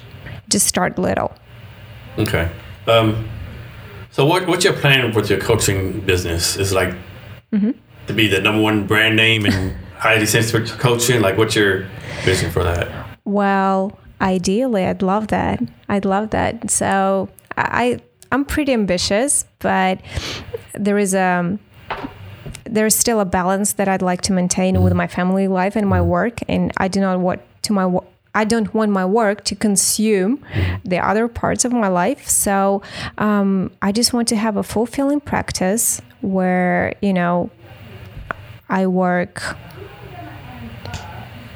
30 hours per week, not more than that.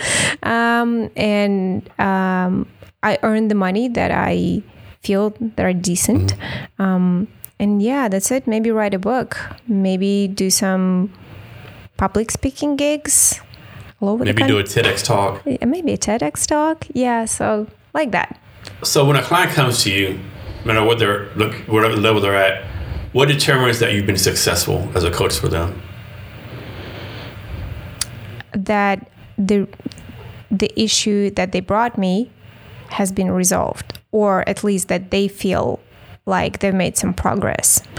So that's what I see in some of my colleagues when they have their certain expectations from their clients, and they're trying to push the client forward. They're trying to drag the client to the point where they would feel satisfied. To me, being a successful coach means that the client is satisfied. How does it work? Suppose you have a client, and in your mind, like you believe I've done everything I can for this person, right? There's nothing more I can do for them, but they want to they want to keep on paying you for the sessions, right? I mean, how does that work? Of course, you want to get money from them, and then it's like really ethical to keep charging them. There's nothing else you can do for them. If I can do nothing for the person, I would just ask them to stop paying me money and stop seeing me. Yeah, because, it should be mutually beneficial. And I have only so much time that I can dedicate to work.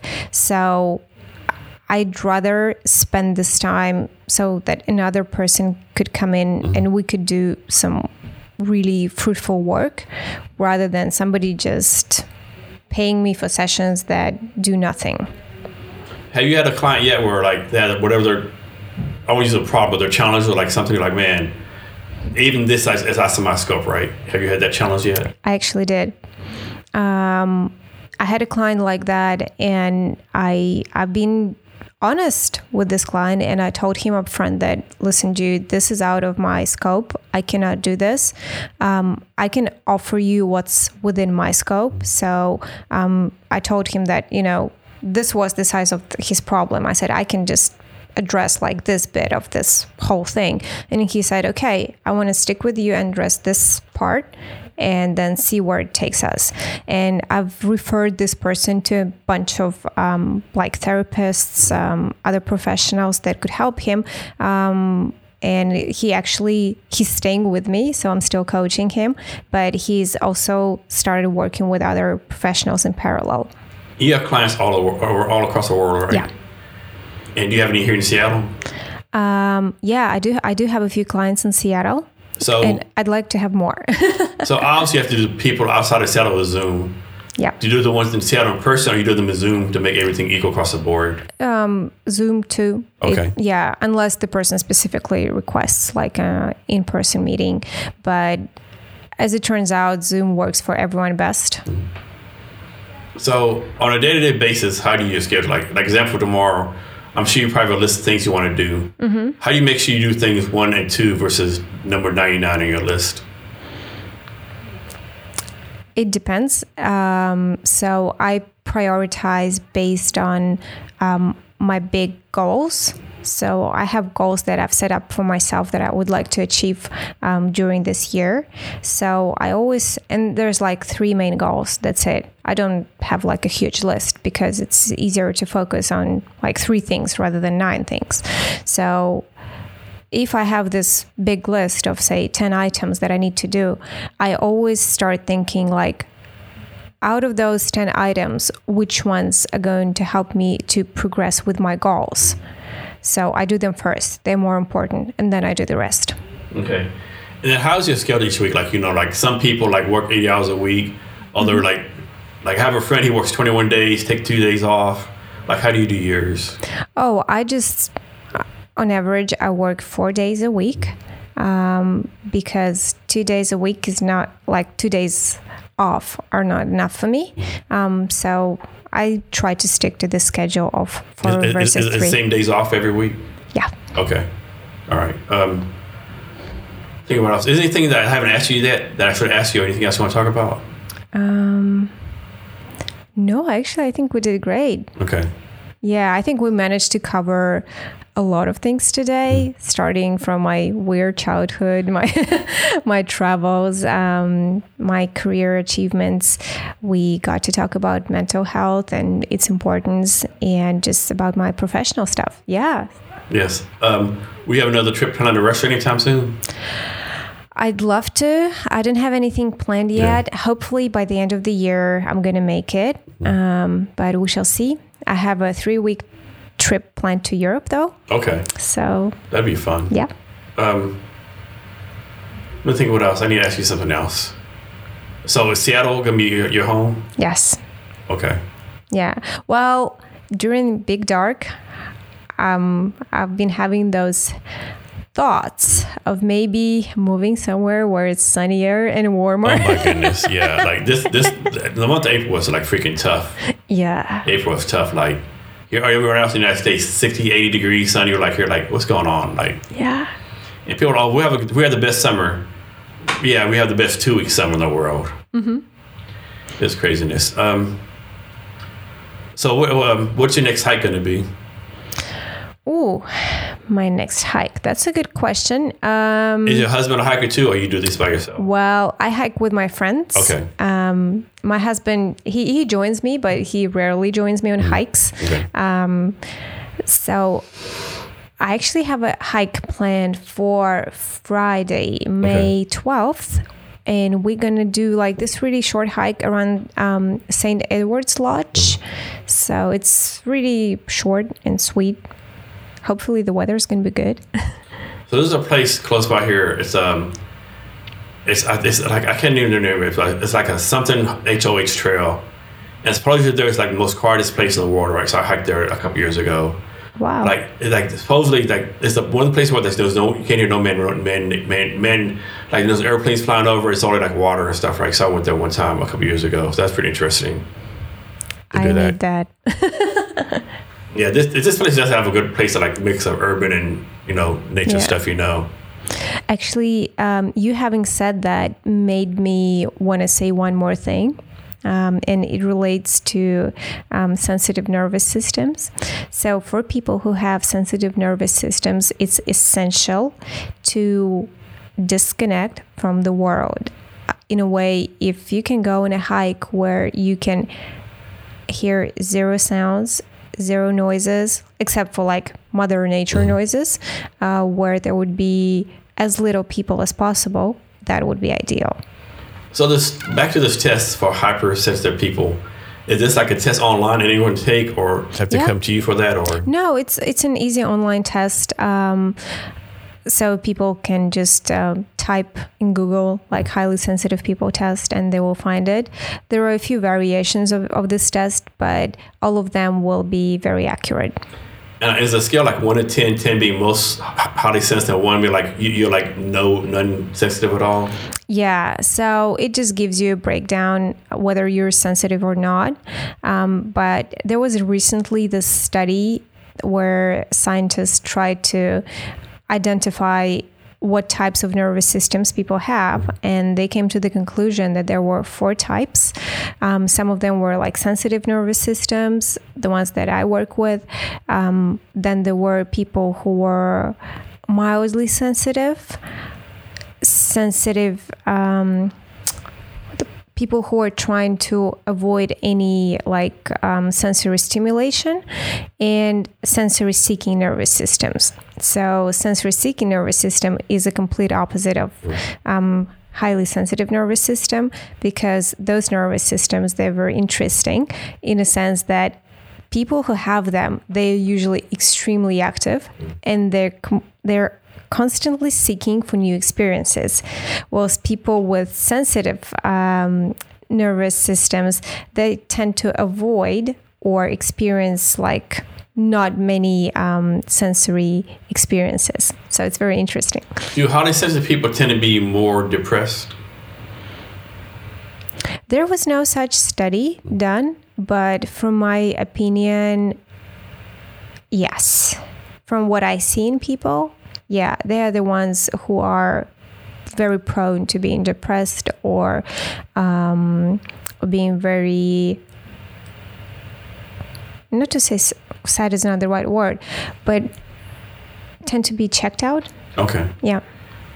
Like if you're a doctor, you have a client, you can't, it's a medical doctor privilege. It's the same thing with you. Is something like coaching standard where like if you have a coaching client, everything stays in that room? Absolutely. Okay. Yeah. Is that like some kind of law out there? That was just like a practice? No. Right now, that's a big. I think it's a big issue for the industry because both industries that are working, like breathwork and coaching, they're not regulated. Okay. So that's why there are some people who do like things as malpractice. Tell all books. Oh, like I had this celebrity doing breathwork. I'm gonna tell TMZ. Yeah. And get paid. Yeah. Yeah. So back to depression. Well, no, another question. Like, do you see a time in the future with all the science advancement where like we're gonna like okay, you're depressed or you have mental health issues that we're gonna give someone a magic pill or maybe put some kind of implant in their brain and fix everything? Do you think that'll ever happen? And is that even a good thing? Well, I think it will happen. So my husband, he's a venture capitalist and he runs his own venture fund that specifically invests into startups, into that work in the deep tech field. What that means is that there are companies who do like very complicated scientific products, right? And I know that there are companies in the neurotech field who are trying to find a solution for depression, whether it would be through brain stimulation or through implants, but I'm sure there's going to be some sort of breakthrough sometime soon. Do you think that'd be a good thing or a bad thing? Well, I mean, because my thing is like, it'd be good because all this problem solved, but then it'd be bad because like, do you really want everyone to be happy all the time? Like, because like, I think some probably like, what's his name? Picasso probably drew his best art depressed. Yeah. They say, like, it like, do we want everyone to be the same? Is everyone gonna be happy all the time? I don't know if that's a world we want to live in. Would you like to be happy all the time? I don't know, to be honest with you. That's a good question, And then, are you really happy, or is it like drug induced, or like plant, this embed in your brain, Then again, like, going down the rabbit hole, if you get this like implant in you at birth, like, do you even know? Well, yeah. So I think it depends where you are at life and what you do, because for people who are, say, suicidal, I would say that would be a good thing, because I think a lot of people, they can be great creators, they can be great people and just great members of society, but because they have to battle issues like depression, they cannot contribute to society or express themselves the way they wanted to. So for them, that would definitely be a con. And in all honesty, I have this very simple attitude. I wish there were more happier people. The world would have been a much better place. Yeah, you're right about that. So thanks for the talk. Really appreciate it. Can you give us any last minute of wisdom or advice or anything you want to talk about? Last minute of wisdom. I like the way it sounds. Okay. I can give you this little technique, and I think anyone who's listening to the podcast might benefit from it.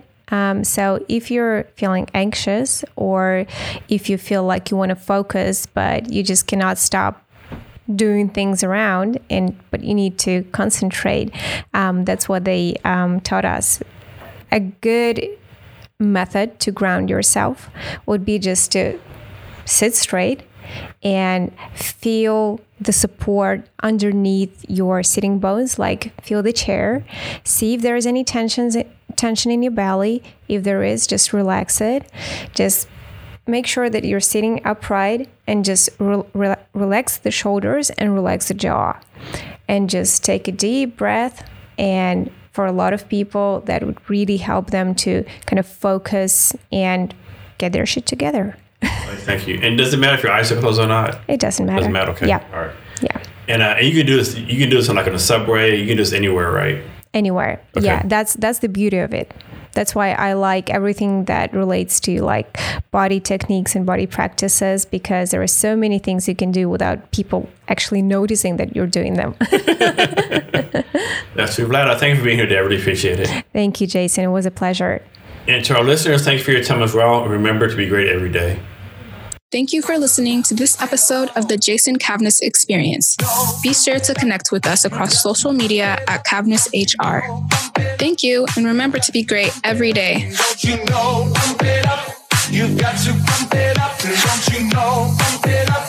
You've got to pump it up. Don't you know, pump it up.